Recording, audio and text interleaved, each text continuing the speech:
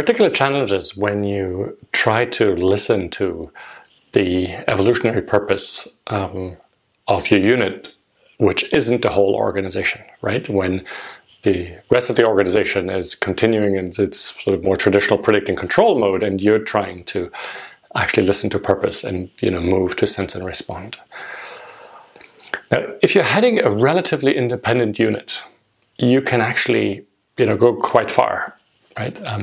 You'll have some interfaces. Headquarters will ask your independent unit for some plans and some budgets, and you can basically feed the beast, give them some plan and some budgets, and then, continue doing your own thing, right? And then, top management will ask you to compare your results to the budgets, and you'll do it, as everybody, plans never add up anyway, right? And so you'll just do what everybody else does is, put some stupid time into trying to reconcile these things. But you have a plan for the outside world, and then, you just go about continuously sensing and responding.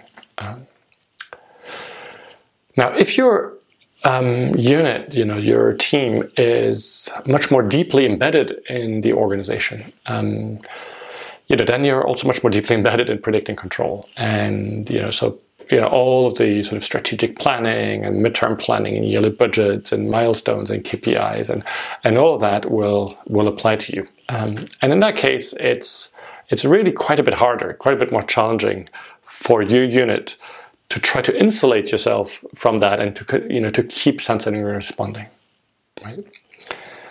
And so the way I think about what you're trying to do is that you're really living in two parallel worlds, at the same time, right? So there's a world of the plans and the predict and control, and you will have to probably participate in that.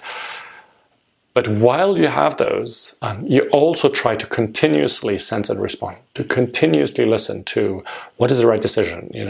What have we learned? How's the world looking different from what I knew yesterday? And what is this thing calling me to do right now? And sometimes what you'll hear will be helpful, and actually will be helpful even to the plans that you've made. Right? It will help you exceed the plans that you've made. But sometimes, you hear an invitation to go in a direction that is the opposite of the plan, that goes in a different direction than the plan or the milestone, the KPI. And in that case, you'll have to wonder, what do I do? Do I actually act upon what I sense and I do what feels to be the right thing? I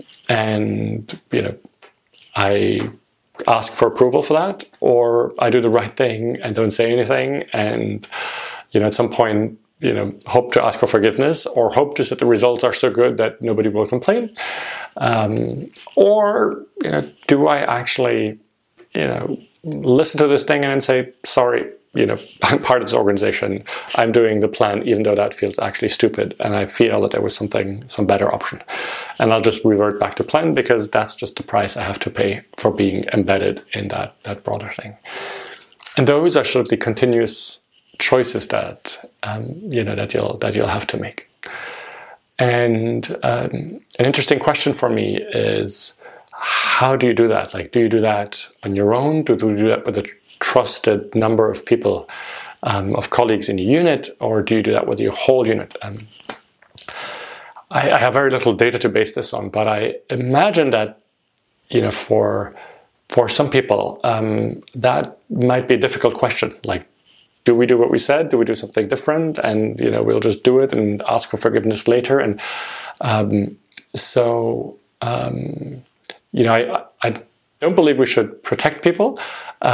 But for some people might not want to be in these conversations. And so you could really ask, and have sort of something emerge, a natural hierarchy where there's some people who want to be part of these conversations and feel that they can make these decisions. And other people might not want to hear about that, and they will just hear what you guys have decided, and then they will just commit to that. But for some people, there is a real tension, or sort of a tension of loyalty, or a real fear of, like, if we're departing from the plans or what we've committed, that puts me in an awkward spot, and I think we need to respect that. And so it's, I think, an interesting question for you is, who is actually doing this living in parallel worlds, right? Who is actually holding in their mind the plans that you've committed to, and then the continuous listening that you're doing. With that said, I wish you wonderful adventures. Perhaps you've noticed, there is no paywall, no monthly membership to access this video series. That's because the videos live in the gift economy. This is how it works. I gift everything that goes into making the videos, my time, energy, and insights, and you get to choose what feels right to gift back. Please take a moment to reflect on what would feel good to give in return to help me continue doing this work. Thank you.